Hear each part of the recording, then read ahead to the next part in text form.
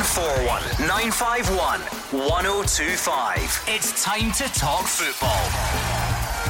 It's Clyde 1 Super Scoreboard.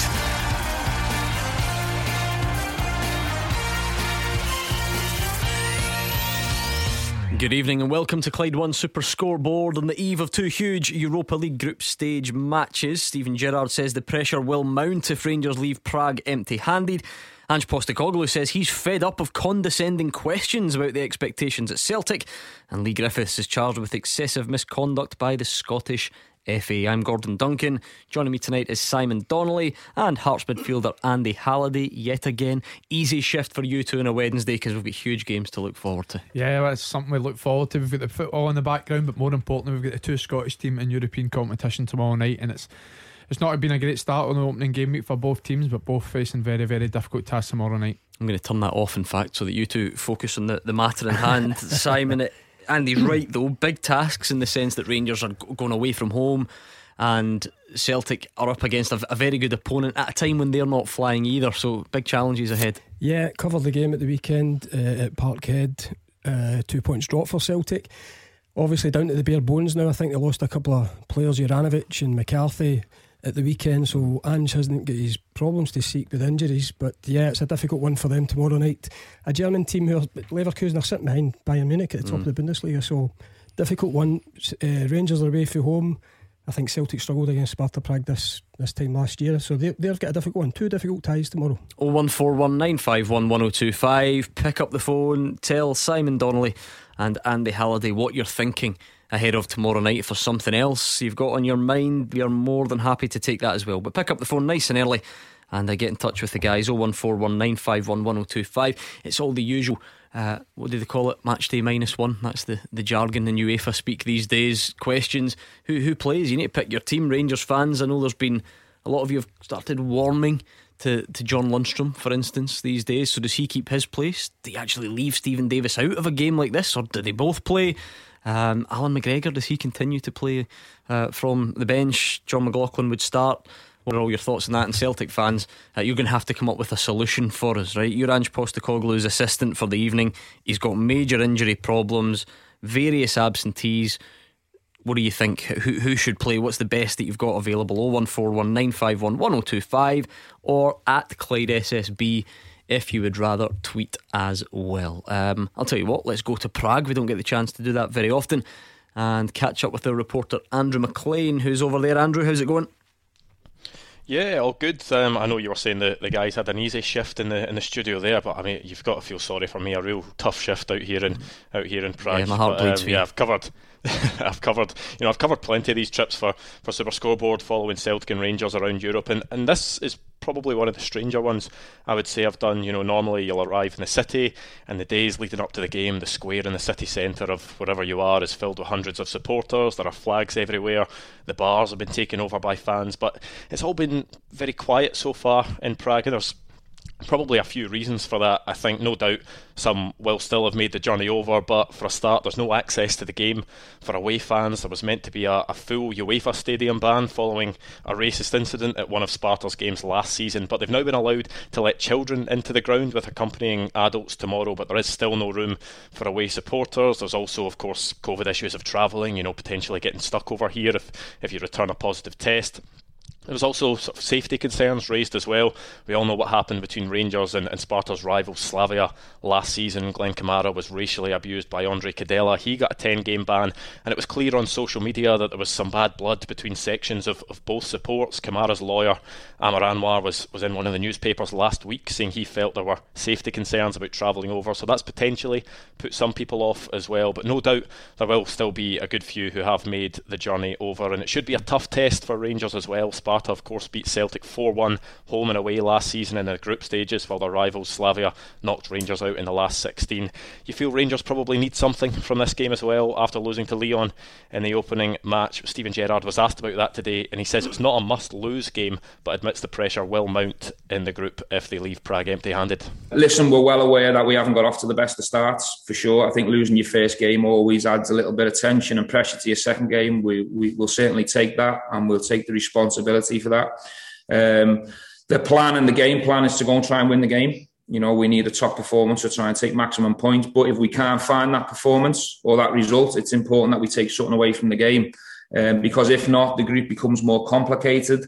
There's obviously less points available and it adds even more pressure. So the plan is to take something out of this game, ideally 3 points. If not, we'll take something from the game, and then we've obviously got a couple of home games to come. But I wouldn't say it's must not lose, it's not the end of the world, but it certainly adds an awful lot of pressure if we don't take something from it. Yeah. Lots of discussion, Andrew, all season really, from Steven Gerrard himself and from fans on this show and everywhere else. And for once we're all pretty much in agreement that Rangers are just not quite firing the way they were last season. They are still top of the league, they're still winning quite a lot of games, but maybe not quite at the level that they were. But you asked the manager about that today and he didn't take to it too kindly.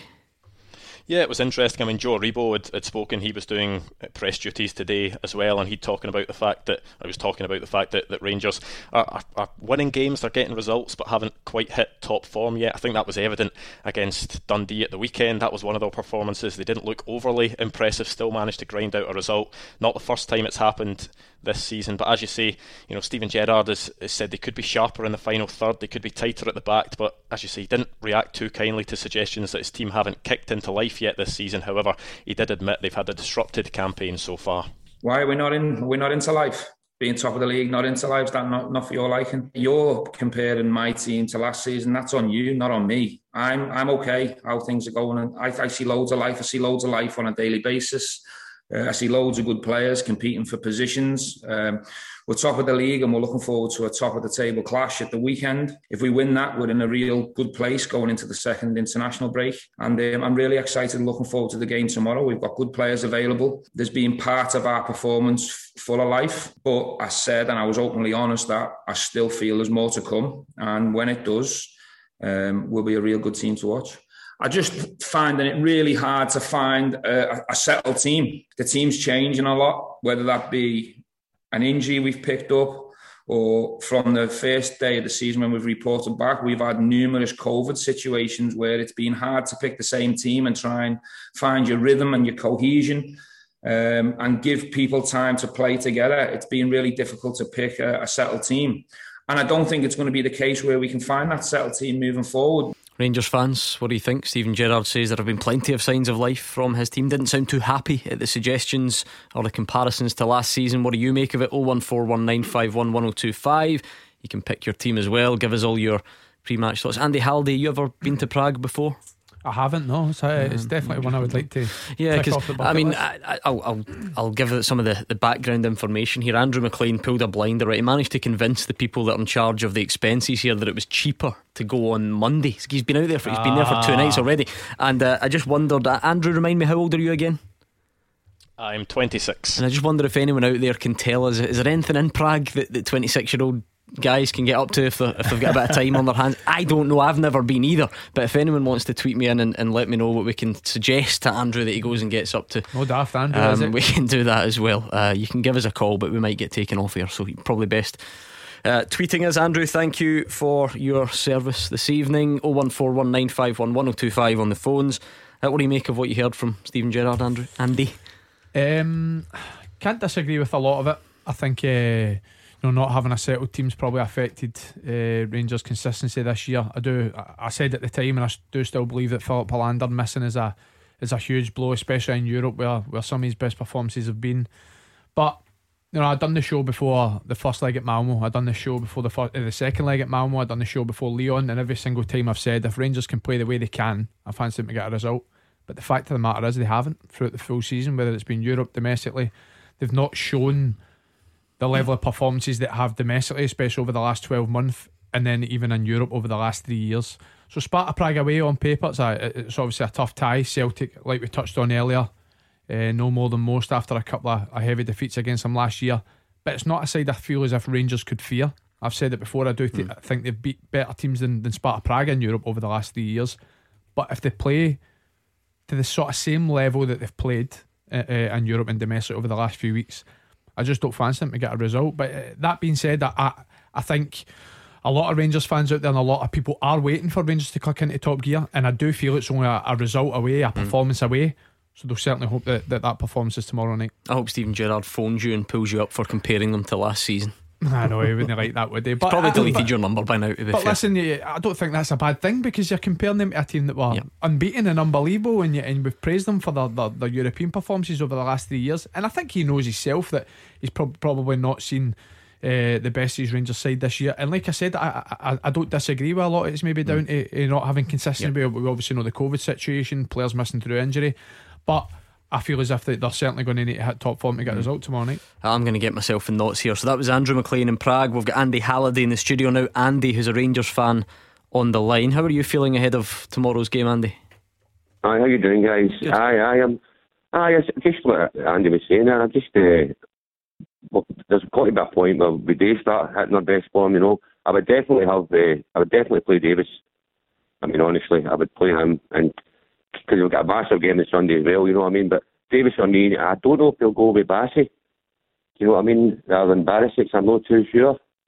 But Davis for me, he's got the experience. I mean, the Lundstrom is getting better, but to me, Davis has got a lot more experience than Lundstrom in Europe. Do you play them both, though, or does Lundstrom now come out at a time when everyone's saying he's had his best 2 or 3 games for the club? No, I would try and keep him for Sunday, because I mean Sunday's a massive game. They're playing our closest rivals, and that's a chance for us to lay down a big marker and get 4 points clear. So I would try and keep him and give Stephen Davis a rest for Sunday. Interesting, Andy. We change your mind, not change your minds, but things change very quickly in this part of the world. 2 weeks ago, I don't think any Rangers fans would be bothered. 3 weeks ago, say, about John Lundstrom starting the game tomorrow, but all of a sudden he's been Rangers' best player, arguably, in the last couple of games. What do you think the team looks like tomorrow? I thought he was by far and away the best player on the pitch at the weekend, and I think he's gave Steven Gerrard a very healthy headache going into the game tomorrow night. And to be honest, I expect them both to play.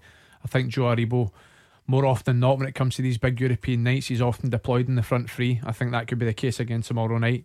Steven Gerrard going with a little bit more of a pragmatic approach and try and get a little bit more legs and some defensive structure in the midfield three. So me personally, I would play the two of them. I think off the back of his performance, I think he'll be high in confidence. I think Stephen Davis has to play for me. He has to play. Does John Lundstrom then get asked to do a different job from the one he's done in the last couple of games, though? Again, no, I don't think it's a job that changes that much. I think if anything, it just asks maybe a little bit more running, and I think he's shown that he's certainly full of legs in the times that he has played. What do you make of it? You could hear it's starting to annoy Steven Gerrard, Simon, that comparison with last season. And on one hand you get that, because are you always going to hit those heights? Probably not, but then it's completely unavoidable. You don't just erase your memory. Fans, and it's even Rangers fans, people who are always optimistic about the club, it's difficult to not ask yourself, are they at the same level as last season? If the answer is no, then why not? Of course, but they're top of the league. They're top of the league. They've maybe not hit top speed yet, but they're still sitting there at the top. They're still getting results. They weren't at their best at the weekend, but they walk away with the 3 points. That's champions material. And they're always going to be gauged on what they've achieved beforehand, but that goes hand in hand with being the champions. You just have to deal with that. As Andy says they're maybe only a game away from everything clicking.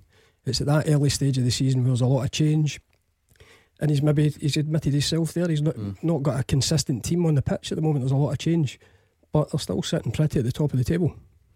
John McLaughlin carry on in goal then, I take it, Andy? Big Griggs is my mate, don't you? I don't.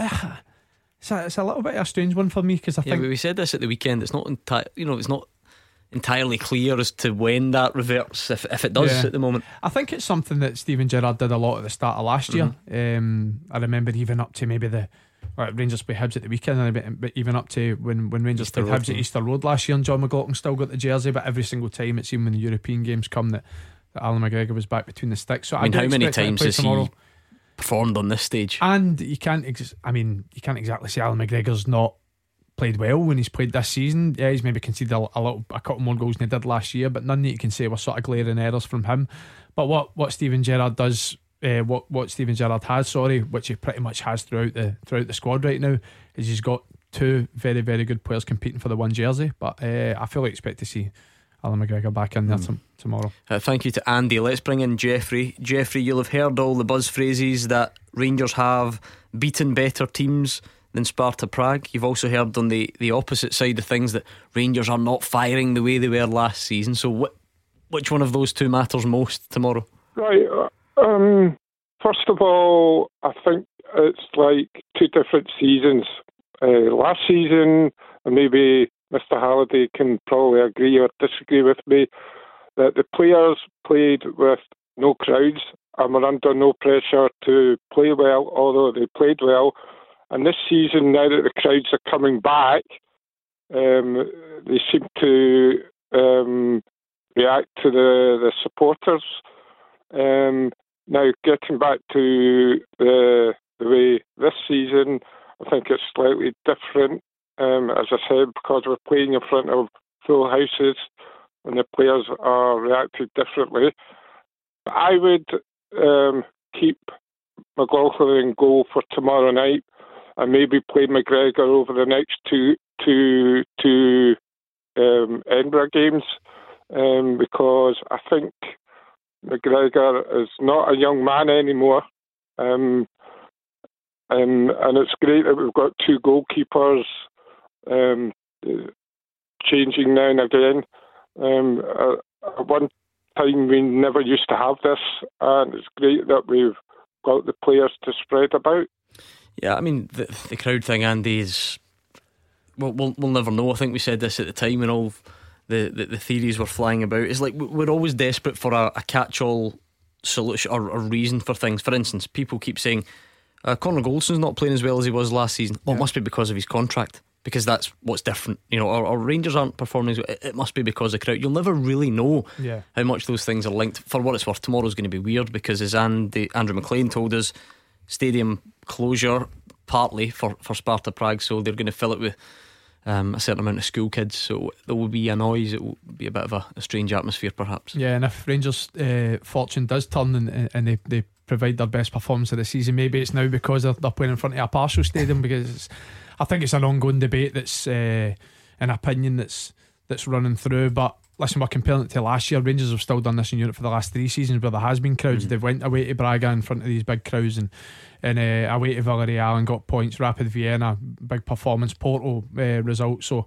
you can compare it to them. And I don't, like I said, I don't think it's a negative thing that we're comparing Rangers to last year and comparing to the last 3 seasons in Europe, because the fact of the matter is, Steven Gerrard said himself on a number of occasions now that he don't feel as if his team's clicking at their best in both boxes defensively, maybe not as solid as they have been in the past. But the final third for me is the one that's really been lacking that bit of quality so far this year. And for me, I think Rangers squad's actually better this year than it was last year.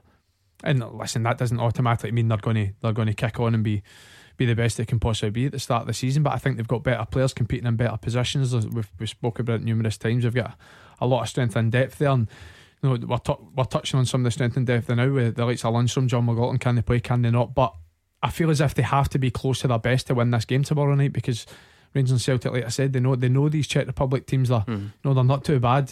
Both teams realised that last year, and if they play the way they did against Malmo and Lyon, I just don't see them getting a result.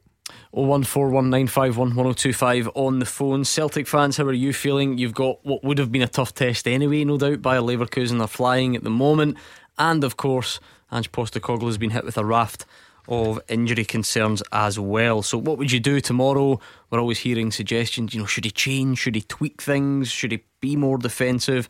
You don't really have great personnel options, so what would you do? How are you feeling ahead of tomorrow? 01419511025.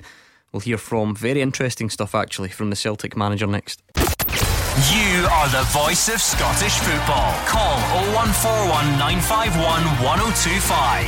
Clyde 1 Super Scoreboard. Simon Donnelly and Andy Halliday are here, so pick up the phone and let them know how you're feeling ahead of these big Europa League games tomorrow. If you've got something else on your mind, let's do that as well. 0141951 1025. We'll speak to Robbie, who is a Celtic fan, on the line. How are you feeling ahead of tomorrow, Robbie?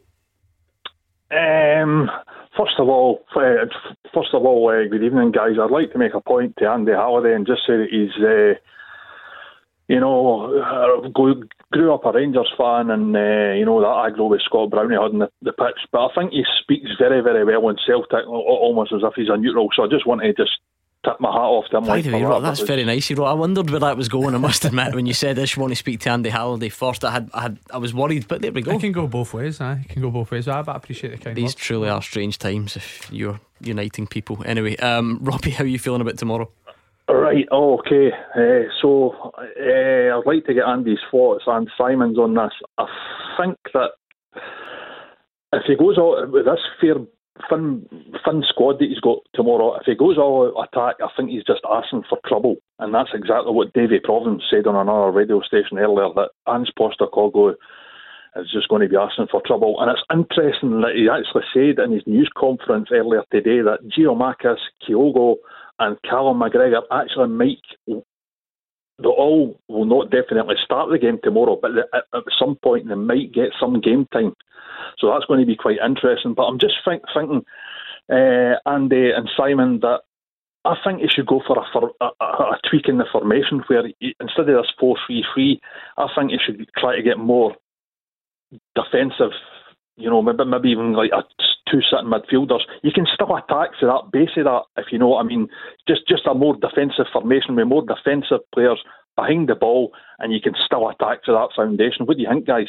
Simon, it's been a real debate already this season about how can Celtic be more defensive and how they go about it, and does the manager want to, and do they have the personnel? What do you make of Robbie's point?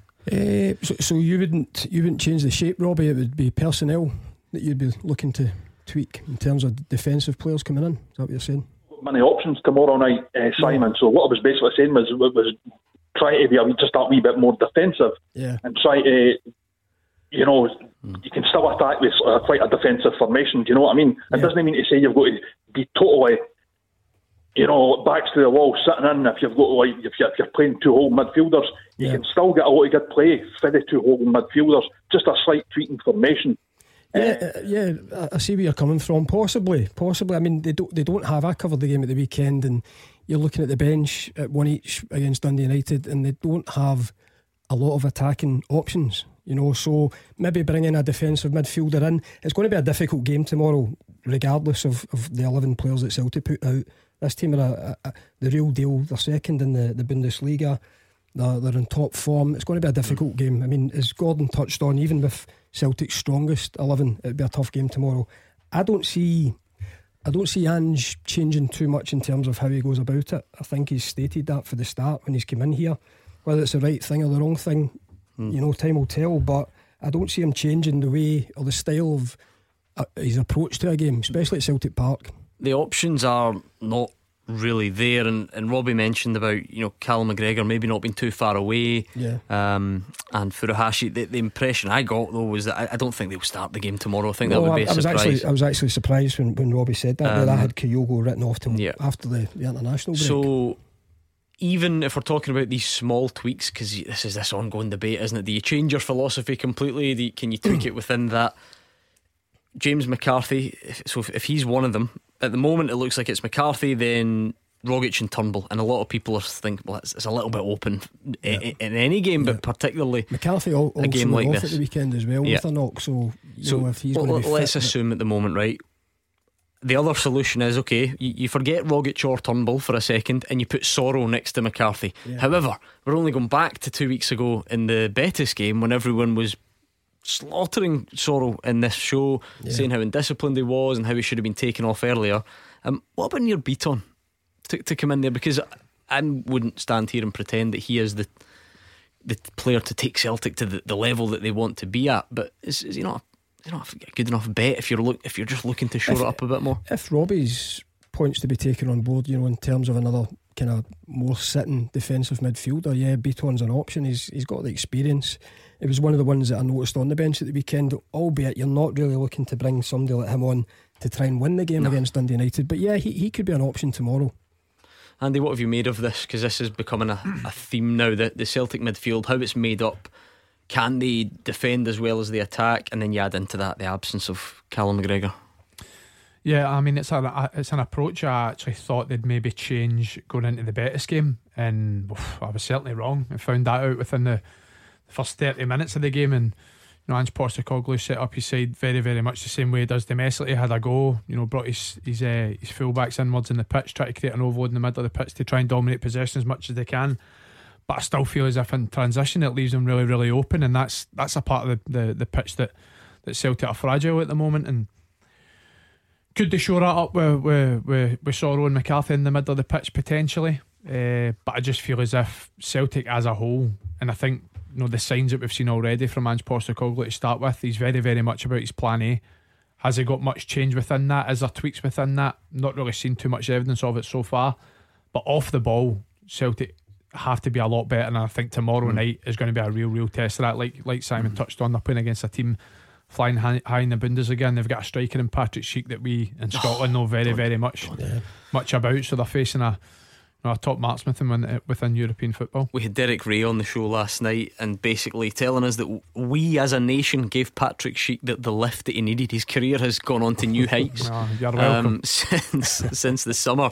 On that though, this improvement that Celtic need to make off the ball, I suppose maybe that's what Robbie's asking, is can you just make Turnbull and Rogic better off the ball? I mean, if it's not their game. Well, for me, I think a simple tweak straight away is don't bring your fullbacks in the middle of the pitch, because when you lose it, Celtic are getting punished in the flanks quite often. It happened again at the weekend against Dundee United. It's another cross ball, and I don't know how many cross balls they've conceded already to start off this season. So I think it's a style of play that can really work. I think domestically they've showed that in a couple of games so far this season. But if you've got people that are more than capable of handling the ball in there, the likes of McGregor, Turnbull, Rogic, just let them get on the ball in tighter areas, be 3v2 in the middle of the pitch, and maybe ask your fullbacks to be a little bit more disciplined, stay in their shape a little bit more, even just help out the wingers at times when it's defensive. And again, front three, I feel as if within that shape they ask their front three to stay high and wide for as long as possible to create 1v1s. Out of possession, maybe come back and help the guys in the middle of the pitch as well. Again, Simon, you said something which I think most people would agree with, in the sense Ange Postecoglou very headstrong and not wanting to alter things too much, but can he play the way he wants to play with Albion Ajeti up front? How do you do that? Because surely the guy at that end of the pitch has to be the one that sets the tone and presses first for everyone else. How do you do that with a guy that clearly, I hope I'm not being unfair, doesn't have that in his locker? I don't know, because I watched the last couple of games. He's a totally different player to the likes of Kyogo, who came in, is infectious, brings a energy to the team, hustling defenders, taking defenders where they don't want to go, which ultimately creates space for midfielders, and really has a big influence in the team. Ajeti's different. He seems to just like to hold that position between the two centre backs and wait for chances to come. I think he needs to offer a wee bit more to the team at the moment. Thank you, Robbie. Let's hear this from Ange Postecoglou. This is interesting, and I'm keen to get your thoughts on it, so pick up the phone. He says he's fed up with those questioning his knowledge of what it means to be Celtic boss. They are 6th, as you know, in the league after Sunday's draw with Dundee United, and after the game he said it was way too early to make title declarations, and he's standing by it. To be honest, I the only thing that I don't sort of like is the condescending nature of the questions, that somehow I don't understand that if we don't win games of football, I just understand the magnitude of the football club, that somehow I'm in charge of this sort of rebuild, and I've got no idea what the ramifications are if I don't get it right. And maybe that's the intent. Maybe people just want to be condescending. That's up to them. In terms of pressure or criticism or scrutiny, that's fair enough. That's what people who are passionate about the game will do when they analyse a team, and I've got no issue with that. In terms of calling it early, I see no reason why you'd be declaring somebody a champion in September when you've got 30 odd games to go. He's got this bit between his teeth about calling it early. He's now repeated it after the weekend.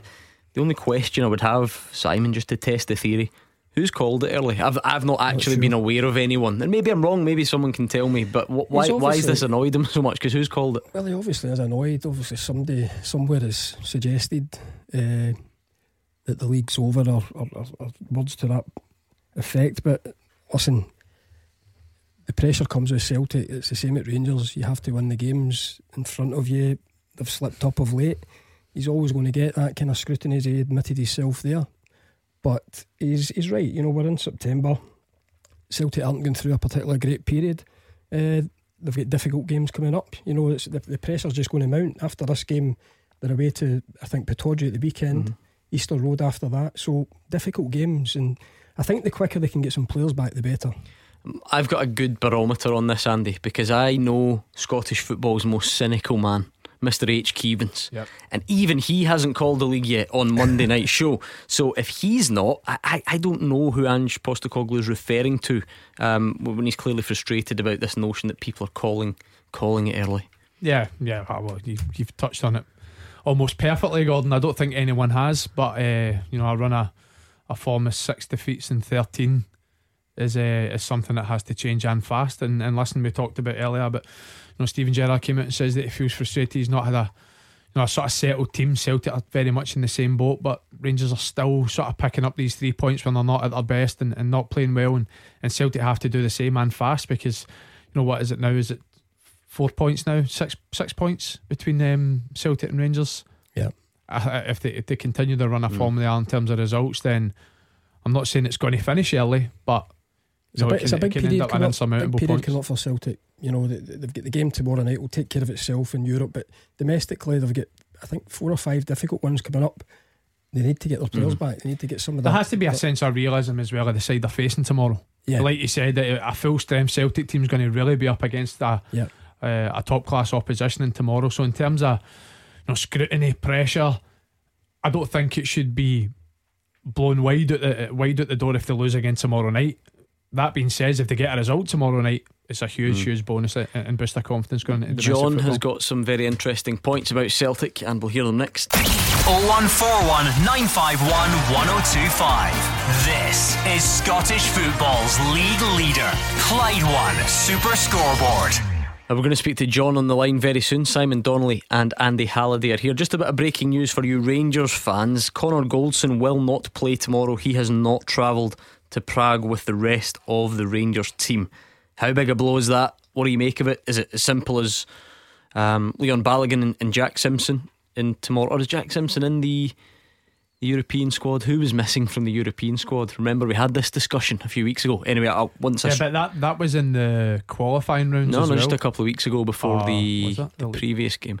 Anyway, so news breaking tonight. No Connor Goldson for you Rangers fans tomorrow. What do you make of that? It's always good to have pundits in the studio that have got their finger on the pulse with these things and can get in touch. So Simon, thanks for texting Connor and finding out the exclusive news for us tonight. We will. Jack Simpson's not in the squad. He's not? No, he's not in the Europa League squad. So you're looking at Calvin Bassey at centre back. Anyway, Rangers fans, you can tell us 01419511025 how big a blow is that. John's been hanging on for ages though. John, I'm very sorry. Take it away with your point. I think Celtic will get a result tomorrow night. I really think they'll get a result tomorrow night. See, when Celtic's history and they're back to the was, that's when Celtic come good. You only got to look at a result for Real Madrid last night. They get beat 2-1. The fortnight ago I thought they were going to get scudded out in Spain. We're up 2-0 at one time. As I say, the boys says in and if you can get a result tomorrow night, they go a bit Pittodrie with a bit of confidence. We go to Easter Road and tomorrow night. I think they'll get a result. But 60,000 fans there. I'm not going to bet tomorrow night. I think they're going to get scudded. That's my point tonight, mate. Yeah. So where do you get the confidence from, John? Because I take the point that shocks do happen. You referenced the Real Madrid game last night, but it doesn't really have any bearing on Celtic. And I'll even, we're willing to cut Celtic a bit of slack as well, and the manager a really difficult opposition and loads of players missing. So what makes you so confident that you'll get something? That's the way fit is, mate. Everybody's writing them off on they're not going to do this, they're not going to do that. You just got to look at Celtic's history. As I say, I'm just going on the history. They might get a result tomorrow night. I'm confident we will get a result tomorrow night. By the way, I'm all for fans being confident in their own team, but with respect to John, whether Celtic had their backs to the walls and won a game 15 years ago or 5 years ago or 2 years ago doesn't really impact things tomorrow, Simon. And it'd be great if he's right, because we always want to see both Scottish teams go and do something, but they do look bang up against it. I love his positivity though, John, and I would love to see Celtic get a result. I just think it's going to be a really difficult ask tomorrow. I think a full strength Celtic would find that a difficult one tomorrow. and they're far from that just now. You know, they've got 6-7 players out, key players as well, players that would probably be in the first 11. So a difficult one tomorrow, and I am the most optimistic person when it comes to Celtic, but I'd take a draw. Even you? I would take a draw. You're settling for a draw. I kind of get where John's referring to, Andy, in the sense that the Betis game, we had similar thoughts. We thought it was going to be really difficult for Celtic. They would get beat convincingly. Yeah. Fair enough, yeah, they were 2-0 up and they were good and they scored 3 times. They still lost the game. They've probably got more injuries since then, and Leverkusen will be better. But this one's at Celtic Park. I don't know how much of that balances itself out. I think it's certainly, you know, we know that the atmosphere that the Old Firm teams generate in European nights, and of course it can be an advantage to them, but we can only really go off of the form that Celtic are in at the moment. And yeah, listen, I think you're right to touch on the Betis game. In all honesty, I thought they would be right up against it going into that Betis game, and for large periods of the game Celtic were excellent. But the fact of the matter is, and not to be condescending, they still lost the game. And I think going into the game against Leverkusen tomorrow, they're arguably playing against a side that are even better. I think they're off the back of two poor and disappointing domestic results and performances.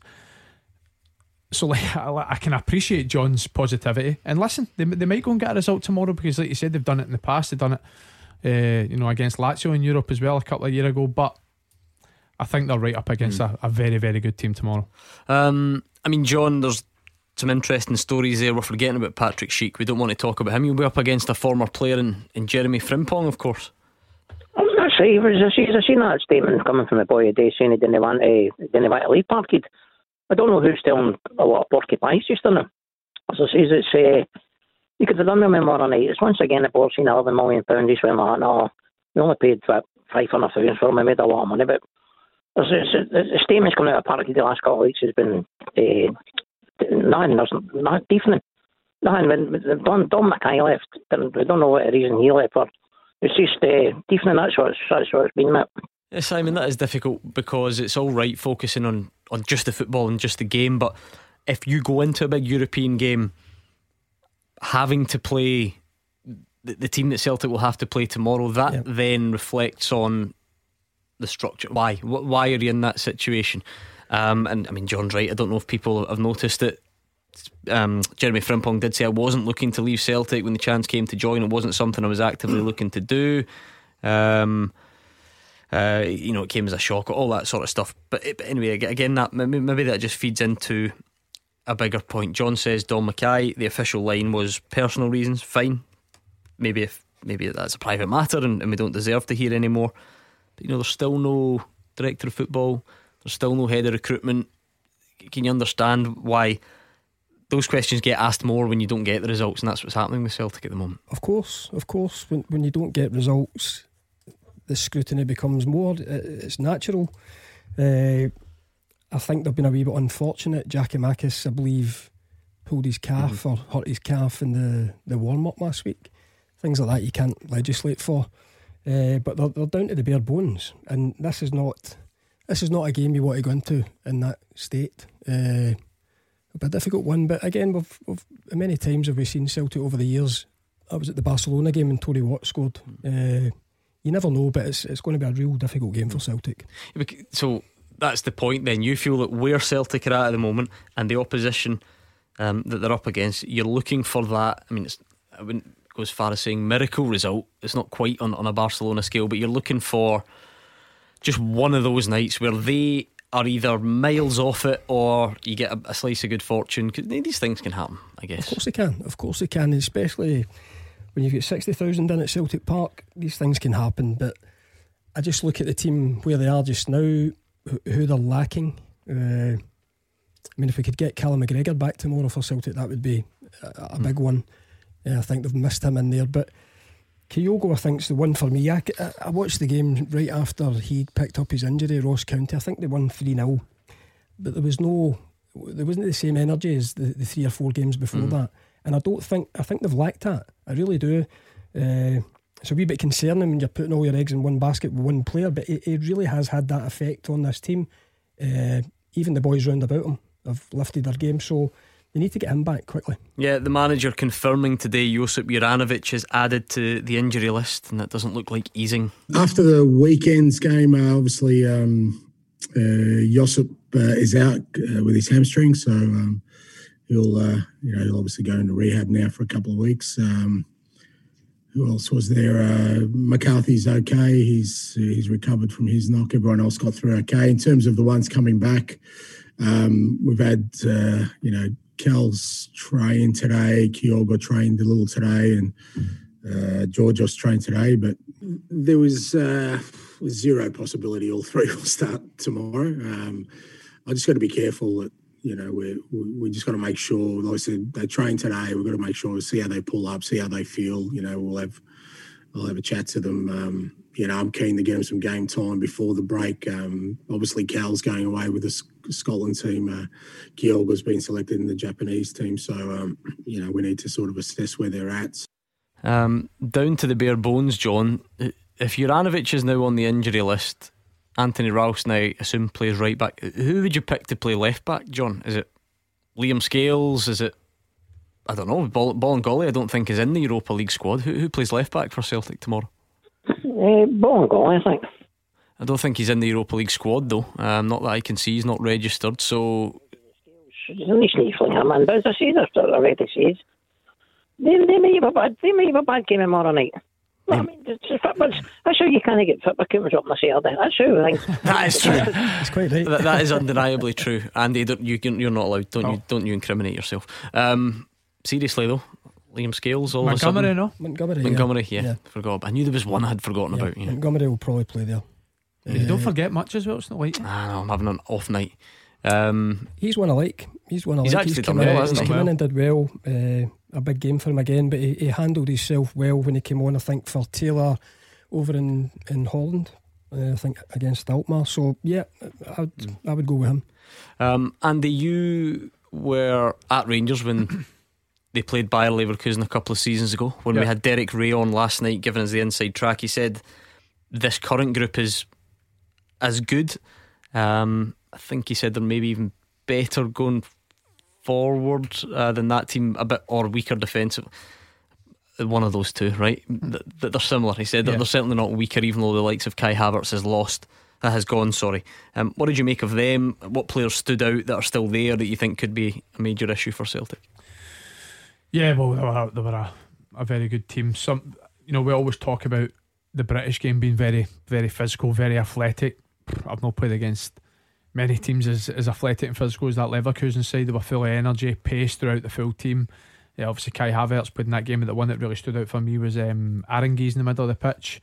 I thought he was excellent within that game. Diaby, who plays on the left hand side, who I've no doubt will play tomorrow night, electric. Someone that Celtic will have to keep a close eye on. We talked about Celtic a bit suspect recently across balls and in transition. I think that he's someone that can certainly exploit that, because his pace is outrageous, and the guy obviously up front that we don't want to mention, he's probably a big factor of why the team that's by Leverkusen have currently got are even better going forward, because the amount of goals he scored in the Leverkusen side's been impressive. Thank you to John. 01419511025. Rangers fans, that breaking news tonight: no Connor Goldson tomorrow. How big a blow is that? How do you get around it? Imagine Steven Gerrard, he's lost for inspiration, and he picks up the phone to you for the solution to his defensive problems tomorrow. What are you going to tell him? Beat the Pundit with the Scottish Sun. For the best football news and opinion online, thescottishsun.co.uk/football. It's now Beat the Pundit time though. Your chance to win the signed ball, and of course get all the kudos and bragging rights that goes along with it, if you can beat Andy Halliday or Simon Donnelly. 01419511025. You do need to get your call in before 7 o'clock though. That's when the lines close, and your chance to beat the Pundit is next. Tackle the headlines. 01419511025. Clyde 1 Super Scoreboard. Simon Donnelly and Andy Halliday are here. We're building up to Sparta Prague against Rangers and Celtic against Bayer Leverkusen. The build up to the Rangers game's taking a bit of a twist though, Rangers fans. Breaking news tonight: no Connor Goldson. It doesn't appear that Jack Simpson is in the Europa League squad either, unless I'm missing something. And as you know, Philippe Helander is injured at the moment. Nikola Katic is obviously out on loan. How big a blow is that, and what would you do to fix that problem and plug that gap? Give us a call right now and we'll speak to you after this. Beat the Pundit with the Scottish Sun. For the best football news and opinion online, thescottishsun.co.uk/football. Okay, Beat the Pundit time. It is your chance to get some bragging rights and, of course, a signed ball as well. Remember, we had the contestant on from Motherwell a few weeks ago, producer Callum, who embarrassed Gordon Dale, and we said we would drop the ball off. I've actually still got it in my car and I haven't dropped it off to him yet, so I will do it at some point. I'll never make an effective mailman should the radio fall on its backside. Kenny is in Paisley. How's it going, Kenny? Yeah, very well, thanks, Gordon.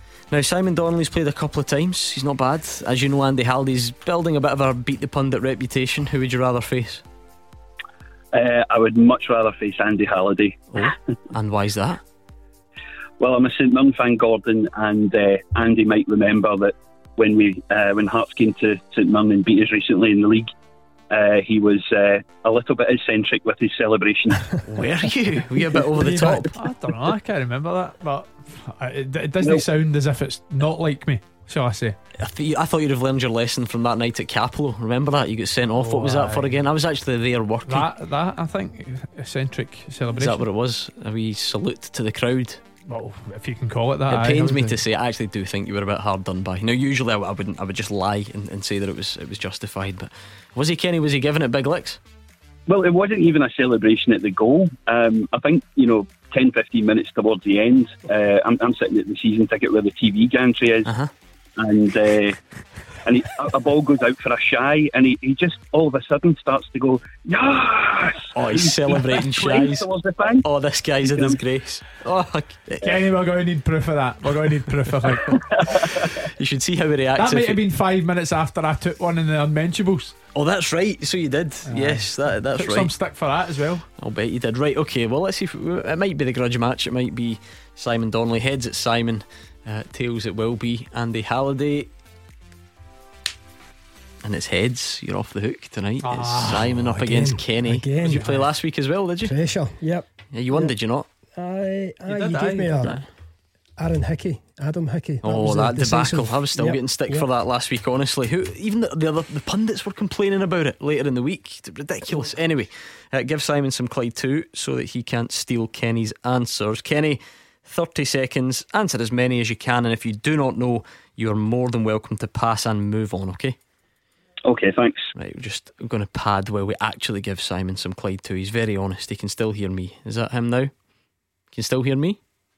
Oh, he can still hear me. Right, we need to kick him out. Just kick him out, Callum. Go old school. Get him out of the room. Sick, fed up of the sight of him anyway. Right, Kenny, 30 seconds on the clock, and your time starts now. Name either team Celtic have scored 6 goals against in the league this season. St Mirren. I thought you'd get that. How many Scottish clubs has Alex McLeish managed? 3. What type of flower appears on Albion Rovers club crest? Daffodil. Blair Spittle is this season's top scorer for which Scottish top flight team? Ross County. Name any player in the Scotland squad whose current club team is based in Greater London. Pass. What nationality was Celtic striker Jan Vennegoor of Hesselink? Dutch. Okay, we can bring. Look at this. Producer Callum's He's showing a good turn of pace for a man who should be resting up. Do you know he's running the London Marathon on Sunday? Really? Producer Callum. On yourself, He'll Callum. need to dig deep. He's looking for sponsors. He's desperate. There we go. Right, 30 seconds to you, Simon Donnelly. Answer as many right as you can. Your time starts now. Name either side Celtic have scored 6 goals against in the league this season. St Mirren. How many Scottish club teams has Alex McLeish managed? 3. What type of flower appears on Albion Rovers club crest? No idea. Blair Spittle is this season's top scorer for which Scottish top flight team? Ross County. Name any player in the Scotland squad whose current club team is based in Greater London. Blank. What nationality was Celtic striker Jan Vennegoor of Hesselink? Dutch. Timing is everything. I was so close to starting the question, which would have allowed you to answer it, but just a bit too slow. Kenny, how do you think that went? Just picked them. Oh, really? Okay, let's find out then. Name either team Celtic have scored 6 goals against in the league this season. Kenny's a St Mirren fan. He was trying to get over it, and we've just reminded him. But you both knew St Mirren. The other one was Dundee. How many Scottish club teams has Alex McLeish managed? Motherwell, Hibs, Rangers 3, you both got it. 2-2. What type of flower appears on Albion Rovers club crest? This is where you've got a bit of work to do on Beat the Pundit, Simon. See if you don't know your football badges. Guess a flower though. Guess any flower. What would you have gone for if I made you guess a flower? Daisy. Still wrong. But anyway, you'd have been closer than passing. Is that a rose? It is a rose. How do you know that? I'm not usually good at that stuff as well, but I can picture it. Yeah, that is a rose. It's not a, what did Kenny say? Daffodil? I just remember it had yellow in it. I thought he said dandelion at first, and I almost had to regain my composure. You both knew Blair Spittle at Ross County, so it's tied. I wonder if the word Greater London is what confused people here, because you must know Kieran Tierney plays for a London club, course, no? Yeah. London Dykes, QPR. Just went blank. Producer Did Kenny Cal, get that one? am I throwing you under the bus on that one? What? Is that Greater London? Yes. Seriously? My geography needs some work. Nottingham is Greater London. Yeah, it counts. Does it? Wow, I don't know. By the way. So hold on a minute. No. Seriously? how big does that radius go? If that's the case, Gretna's in Greater London. Newcastle count? What's going on here? I've made a mistake. Yeah, he's got Scott McKenna on this list. Anyway, Kieran Tierney, Lyndon Dykes. None of you got any of them. Jan Vennegoor of Hesselink was Dutch. So as far as I can see, it's a tiebreaker. It's a draw again. It is a draw. Onto the tiebreaker. Did you go to tiebreaker last week as I well? did, yes. Wow, Nah, but to be fair, that was because of the hickey. The back. Yeah, so it was. They won twice. What team are we talking here? You don't know? I'm going to go for the second tiebreaker question. I prefer that one. Okay, right, here's the deal, Kenny and Simon. I will ask the question. I will get Simon to write his answer down, and Kenny, I'll then invite you to give me your attempt. Okay, I'll take his word for it. Yep. How many times have Celtic and Rangers been Scottish Cup runners up combined? So how many times have Celtic and Rangers been Scottish Cup runners up combined? Simon Donnelly, write your answer down please and show me your piece of paper. Okay, Kenny, what are you going for? I'll go for 55. Oh, it's a close one. Kenny's gone 55. Simon Donnelly's gone 50. The answer is 36. Yeah. Simon Donnelly wins in a tiebreaker again. Hard lines, Kenny. Alright, thanks very much, guys. By the way, Kenny, you want to see the way Andy Halliday's celebrating on behalf of his pal. I pointed to Simon because I thought his was right. Is that what it was? Right, okay. Unlucky Kenny, it was 36. What would you have gone for, be honest? I wrote 40. Oh, there we go. 36 combined. There we got there in the end. Still not having Nottingham as being in Greater London, but anyway. 01419511025 on the phones, at Clyde SSB on Twitter. Rangers fans, no Connor Goldson tomorrow. How big a blow is it? What would you do to fix the problem? Now's a good time to pick up the phone. This is the beauty of live radio. Sometimes news breaks and we hadn't planned on talking about it, but we can more than find time for it. So it's a great time to pick up the phone and let us know how you think that will go. And if you want to tweet your thoughts instead, you can do that over there at Clyde SSB. To you then, Andy Halliday, first of all, how big a blow? Massive blow. There's been plenty of discussion. Has he been at his best this year? Maybe a couple of performances that we haven't associated with Connor Goldson over the last couple of years, but a massive part of the team. I think it was a run of something crazy. Was it 80 consecutive starts they had? 81, I think. Yeah. 81 consecutive starts. So you see the value that in the regard that the Rangers staff hold them up against, and when you're talking about a team and a back four that's already a little bit unsettled with Philip Hollander out, it's a massive hole within the team they have to fill tomorrow night. And the natural replacement, Jack Simpson, who we're thinking of, isn't even in Euro squad. So. Yeah, I mean, Simon, lots of people have been on this show to tell us that Connor Goldson is not in the form that he was last season. And if you were to follow that simple logic, you would say, okay, well, it's not as big a blow as it was in previous seasons. However, the next part is, who do you replace him with? And with Philip Hollander injured, Jack Simpson's not in the Europa League squad. You're going to have to do something out of the ordinary, or put a square peg in a round hole. So that makes it a big blow straight away. It's not ideal. It's similar to Celtic. You don't want to be going to Prague with one of your main players out of your back four. Rangers' performances in Europe in the last 2 or 3 years have probably been some of their best performances, and Goldson's been at the heart of that defence. So it's a big miss again for Rangers. Obviously similar to Celtic, having their problems to seek there, and it's not the ideal game to be going into that. I mean, Andy, well, I'll tell you what, let's bring Brian in, who's a Rangers fan, on the line. Brian, first of all, just your reaction to that breaking news tonight. No Connor Goldson tomorrow. How big a blow is that ahead of the game? Well, of course, I mean, it is a blow. Losing Hollander, I agree with what Andy said earlier on. Losing Hollander was also a blow, obviously. And you know, I think it's 25 players you can register, and you've a cup squad plus homegrown, some of the homegrown players. That means Leon King is in the squad. I don't know whether he flew, and I know Leon, to throw him in a game of that magnitude, you know, in Europa League would be a huge thing. But it wouldn't surprise me. But I would think ordinarily that Bassey will play alongside Balogun, and Bonner will come in at left back. Yeah, I mean, Andy, I'd need to double check. Leon King, I assume, played last night in the UEFA Youth League game against Hammarby. Yeah, I'm 99% certain he did. I saw the team. Yeah, I think he did. Yeah. Can you think of anything else other than Calvin Bassey at centre back and Borna Barisic at left back? Well, 2 years ago, Rangers played Leicester under 23s at Ibrox, and left centre half that day was Calvin Bassey, and I think his performance that day was what got him on Rangers' radar in the first place. So it's a position in the field that he can play. Obviously we're more inclined to see him in the left back role, but I think he is the one that jumps out to me that can potentially play that position tomorrow night. Leon King, I've mentioned before, I was very, very fortunate to work closely with a couple of the younger groups at Rangers, and I think for me he is the one that I think over the next 2-3 years could really make that step up to the first team. But I do feel as if it's a big ask, so early into his professional career. I think he's only made, correct me if I'm wrong, 1, maybe 2 substitute appearances.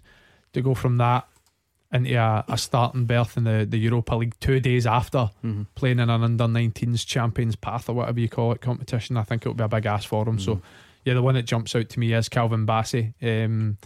For him, like I said, it's a position he's played in the past, so I don't think it should be too unknown to him. I think it's UEFA Youth League, but I quite like the sound of Champions Path. Yeah, but did they not change it? I might challenge you on that. I think it's Champions Path. If there's one man who knows, it would be you, because you're the resident Stato on Beat the Pundit. Let me check. I think they have changed it. No, I still think it's UEFA Youth League. Certainly according to Rangers B Team and Roger Academy on the Twitter from last night. Hashtag UWL they're putting last night. That's a hashtag. So. Anyway, we're really are going off on a tangent, Brian. Who cares what it's called? Steven Gerrard, Brian, I don't know if you caught the clip earlier. He was a little bit annoyed at the sort of suggestion that they're not firing, or they've not fully come to life yet. Although I think he's kind of said as much himself in the past, and he did mention how disrupted it's been, having injuries and COVID and not having that same continuity. I guess this would be another prime example of that. Does Connor Goldson's absence does it damage Rangers' chances tomorrow? How much does it damage Rangers' chances tomorrow? Don't actually know, because I don't really know a great deal about Sparta Prague. But to be honest, they're talking about grudge games tomorrow night. It was Slavia Prague we played last season, and if you're talking about grudge, you're suggesting that all Czech football is based in racism, and I'm not going to believe that. I'll tell you one thing. There's no doubt that Stephen was a wee bit irked about Forum. At this moment of the season, really early in, to me results mean a lot more. You'll find Forum, though, if you listen to Jeffrey earlier on, it's because we've got fans inside the ground. That's Jeffrey, the Rangers fan I'm talking about. I just don't understand where these people come from. If they believe that these Rangers players can't play in front of fans. We played in front of a full house at Ibrox a few weeks ago and beat Celtic. So I think it's got nothing to do with that.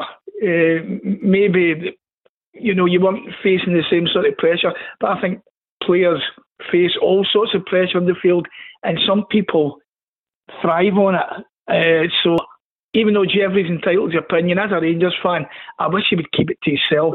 I've got to be honest.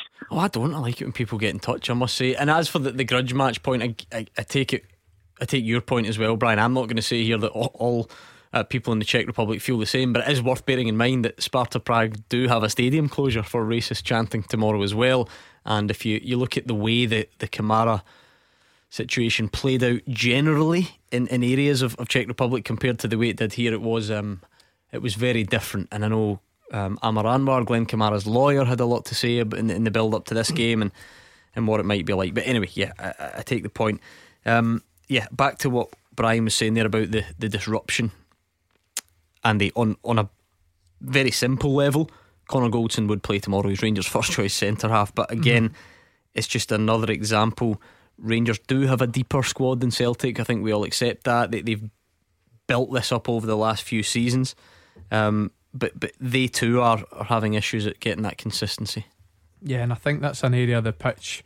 No, listen, I do agree with you. Rangers' squad is very deep. I touched on it. I actually think their squad is better this year than it was last year. The team that obviously went the season unbeaten domestically, but I think an area of the pitch where you want consistency and to form a partnership as centre halves, and last year, Philip Palander and Connor Goldson basically played maybe 80% of the games together when fit, especially in big games, whether it was European games, Old Firm games.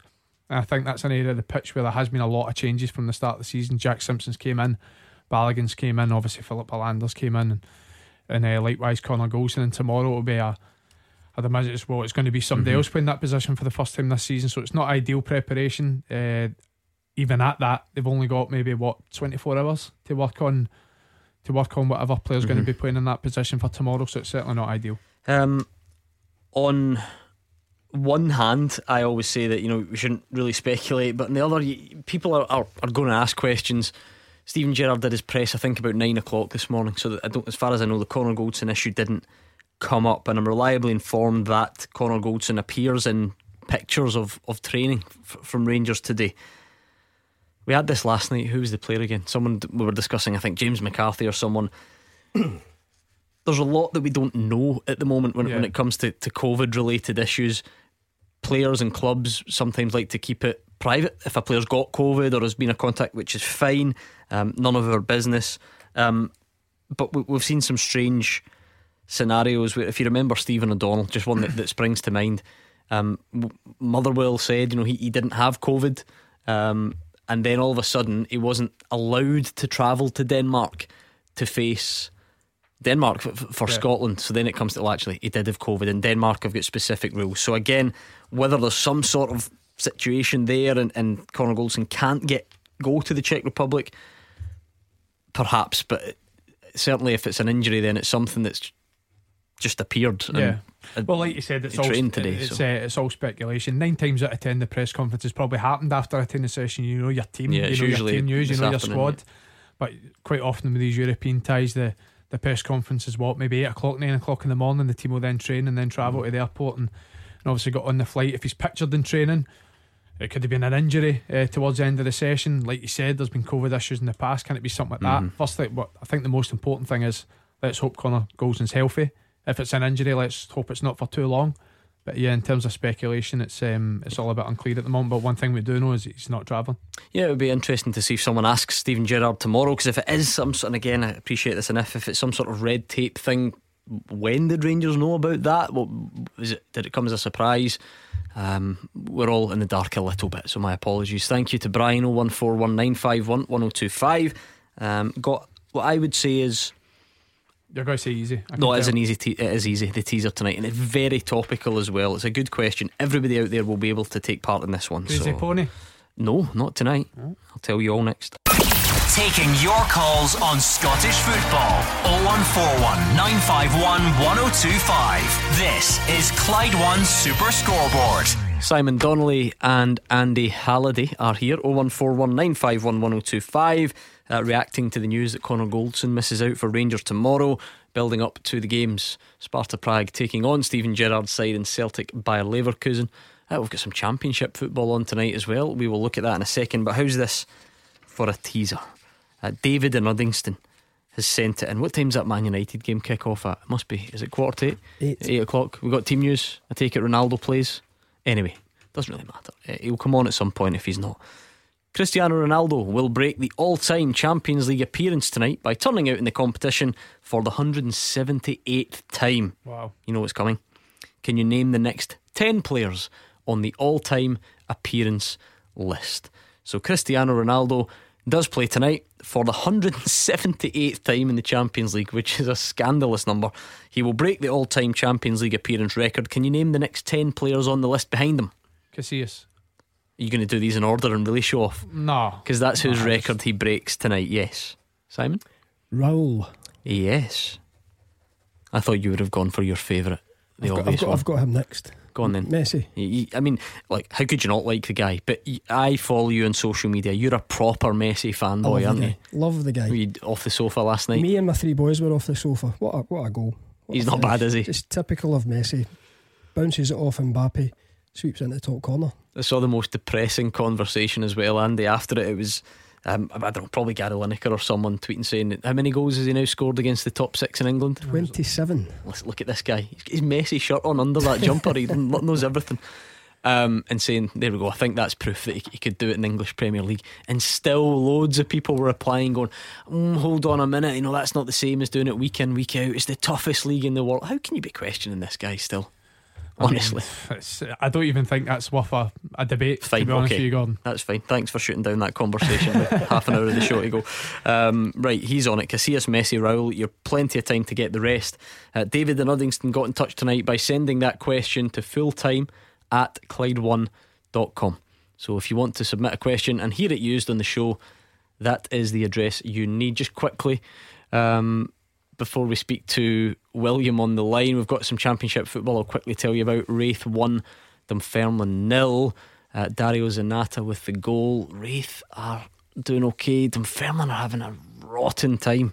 Simon Donnelly really struggling and yeah, Peter Grant under a bit teammate of Peter pressure. Grant, under severe pressure. I think they're languishing at the bottom. This is a bit of a derby tonight as well, but they're getting beat 1-0 after 24 minutes on the clock there. And look, regular listeners to the show will know that to many people's surprise, I hope he doesn't mind me saying, Andy Halliday, he knows his football. He came into this show last season, wowed everyone with his beat the pundit performances. He barely ever loses, knows his football. But he was just telling me during the break that at the start of the season you were asked to do a kind of predictor thing, a winner of every division. In Scotland or Britain? Just Scotland? Just Scotland, yeah. Who did you take for the Championship? Dunfermline. You took Dunfermline to win. And where are they sitting at the moment? Rock bottom with 0 points, I think, or 1 point. Late run to the title, we're or only, it's we're only in going September. it's going to need to be. It's too early to call the league, remember? I know, but the players they had last year, playing in that league, they gave us problems every time we played them, and then they added some real quality to their squad. I thought that. I thought Hamilton would maybe struggle with losing quite a lot of top flight players. Kilmarnock had a bit, they had a full rebuild of their squad, so I fancied Dunfermline in the Championship, and I'm proven to be nowhere near it. Just a little bit. Wraith are a good footballing side, they aren't are, they? You played them last season. Yep. I don't know, I just fancied Dunfermline, but it's a great shout. It's a Hugh Keevins shout for me, if anything. It's terrible. Did I see a headline as well? I'm sure someone questioning what's going on in Fife, because is it not the bottom team in every division? Or certainly in the lower leagues. I don't know if there's something in the water, but who else would they be? Remind me. Is it East Fife, bottom of League One? Sure. Anyway, Fife is the place to be for relegation battles good this year. Good chippies there, I heard. Oh, the Cowdenbeath there is. Cowdenbeath bottom of League Two. They are bottom, you're right. There we go. Right, anyway, that's enough Fife football knowledge for one night or any night. William is a Celtic fan.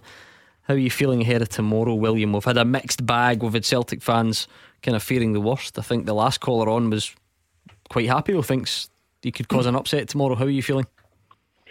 Good evening, guys. How are you doing? It's a pleasure speaking to you. Every time I saw Jackie McNamara playing and Simon Donnelly playing, I always thought that Celtic had a better chance of winning games, so that's credit to the two of them knowing each other's game and understanding each other's game, which is probably something that this current team doesn't have yet, so I think that tomorrow night it's going to be a tough task. I think obviously with the injuries out in the four games in 10 games it took its toll against Dundee United, and I've got to give Dundee United some credit. I mean, they really played well, the three guys in the middle of the park.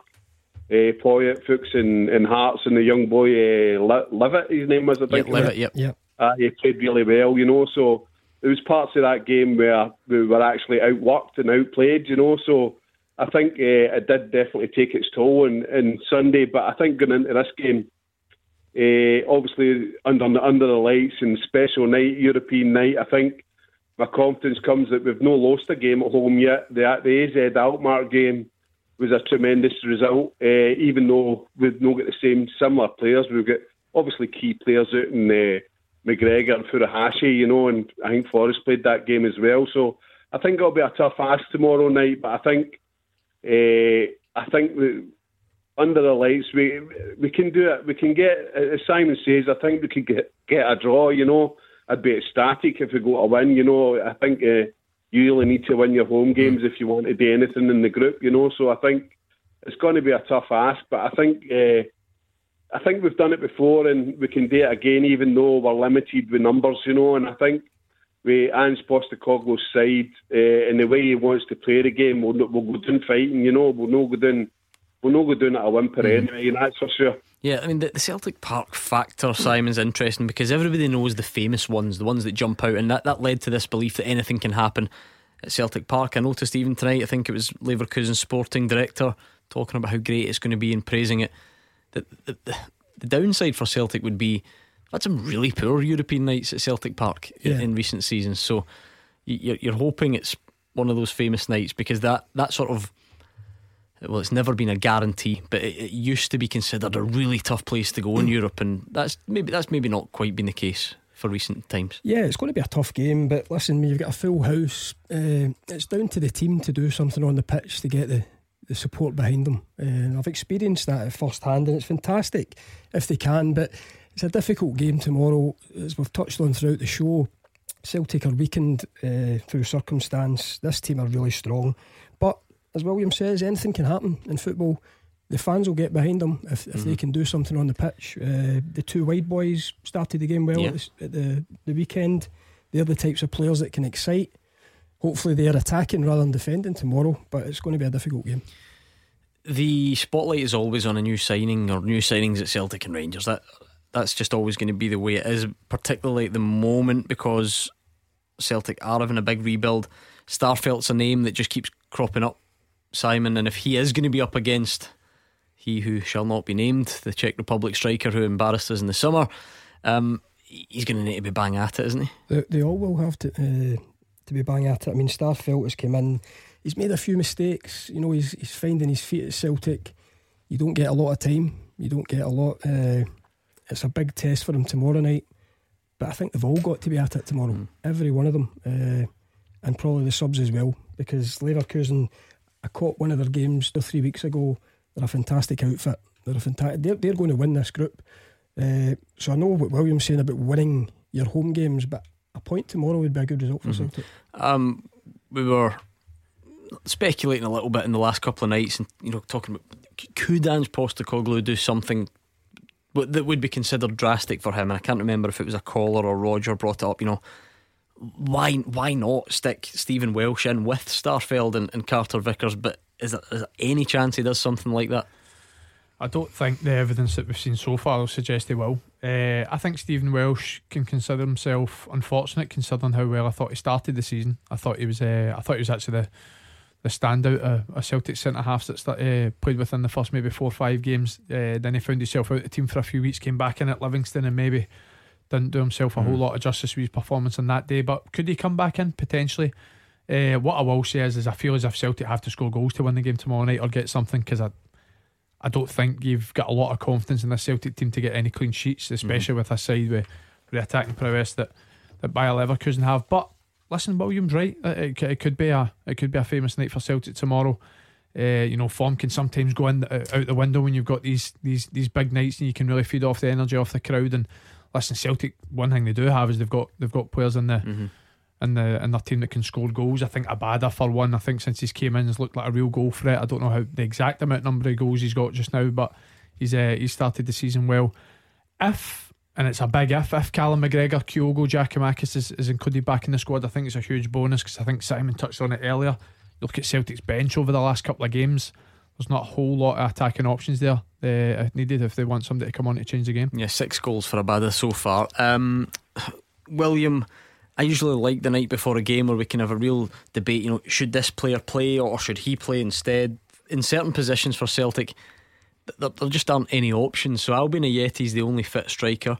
Does that mean he automatically plays, or can you do something from left field, whether that's Jota through the middle or Abada through the middle? I don't know, even Tom Rogic someone mentioned last night, or is it simply have to be Ayeti?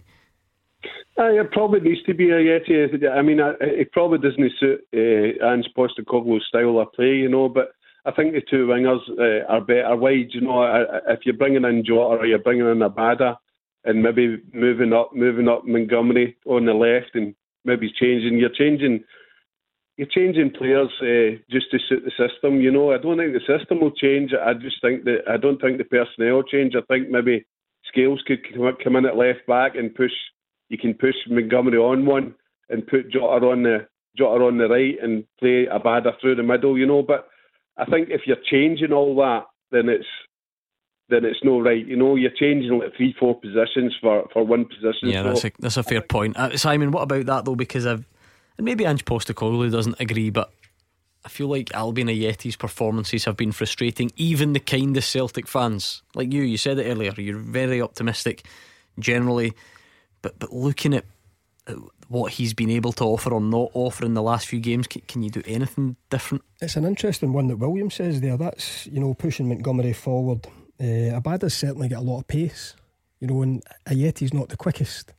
So you look at the effect that Kyogo had there with his pace getting in behind. Abada through the middle might be an option. I don't see him changing any of the shape. It will be personnel if anything. I think he'll approach the game with the same shape as he always does. But yeah, he's just a different player. I don't like coming on here and have a go at players, but he's a different player to Kyogo. He doesn't bring that energy on the front line. Nowhere near it. He's very much a penalty box player looking for chances to come in there. So yeah, I wouldn't be adverse to putting Abada through the middle. Certainly his pace would work there. Any chance of that, Andy, or are we overcomplicating things?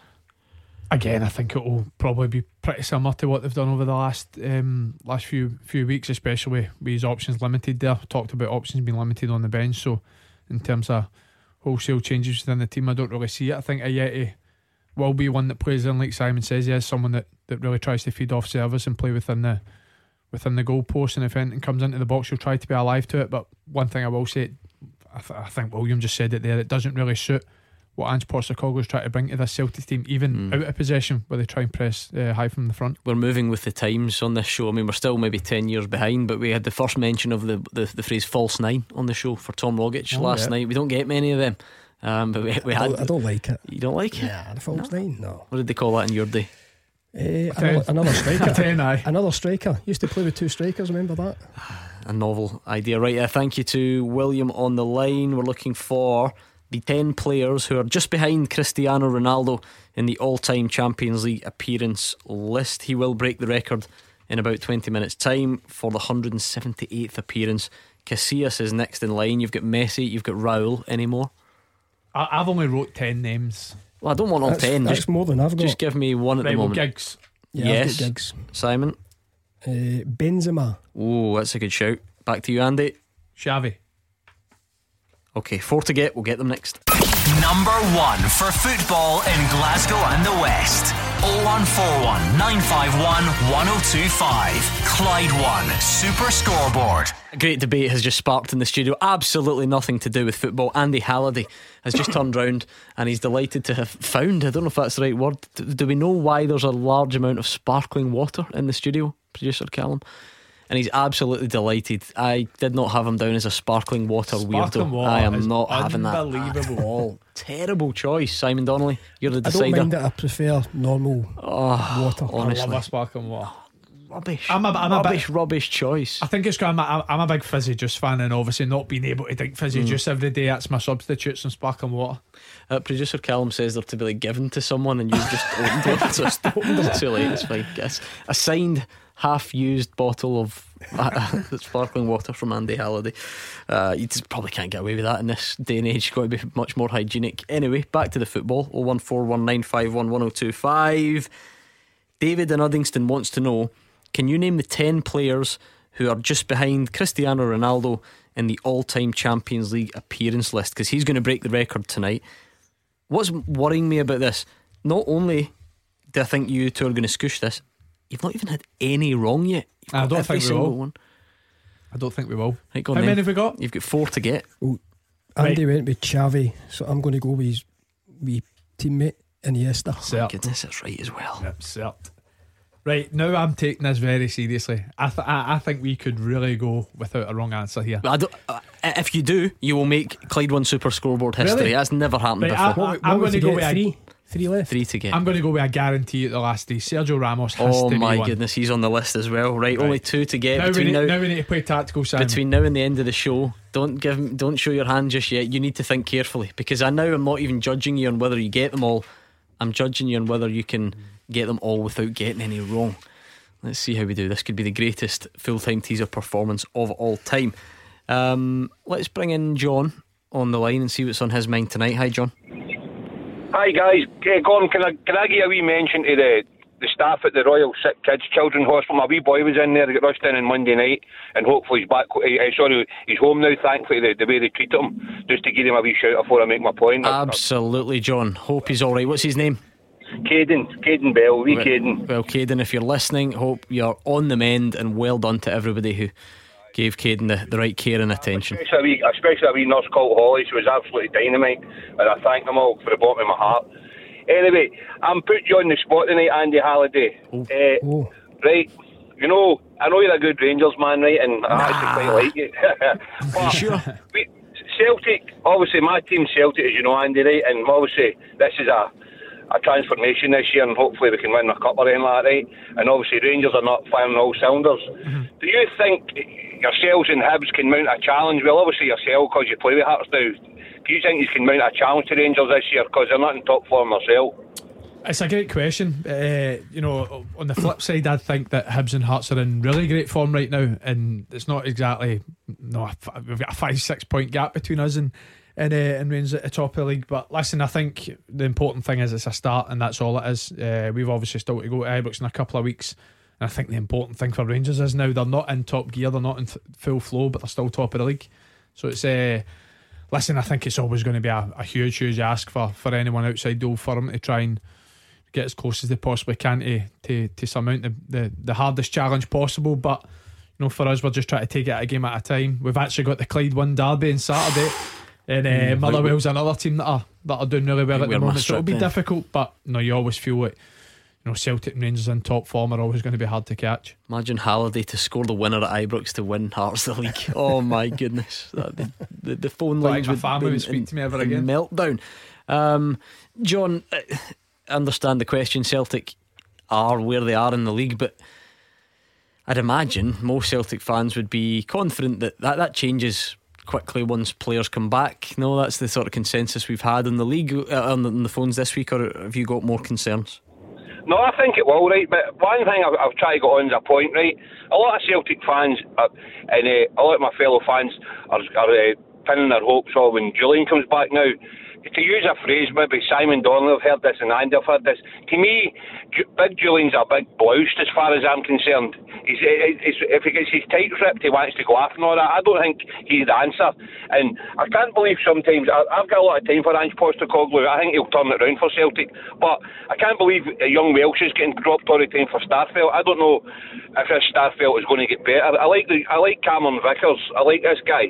But I don't think Big Julian's going to be the answer to come back, because to me he didn't fill me with confidence. You know what I mean? When he was playing, I mean he scores a few important goals, granted, but as a defender, I think that's our priority in the transfer window, whether it be January or next year.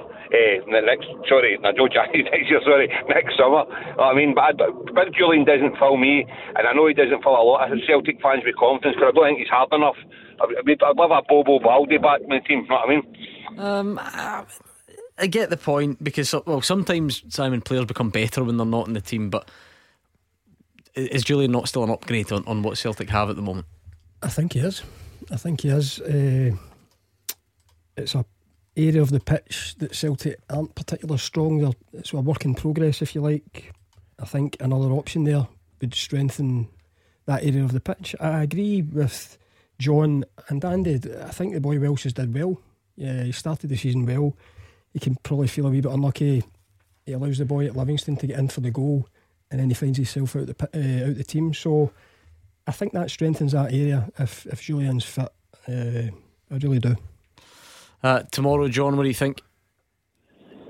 Well, a couple of weeks ago, Gordon and I obviously thought we were going to take Duncan with Real Betis, so I think that the more if we do go 2 up, well, Ange must try and tighten up a bit, or are you just going to go gung-ho again? But I think I like this guy's philosophy in football, the way play the Celtic ways, or Simon would know, right? But sometimes I think he's got to resort to a plan B as well when we do go 2 goals up, especially against better teams.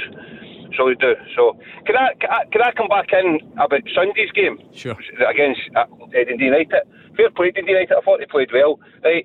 And another day that could have been a penalty to United. But see with the interpretation of the law, Andy, do you not think that was a straight red card in the tackle on McCarthy?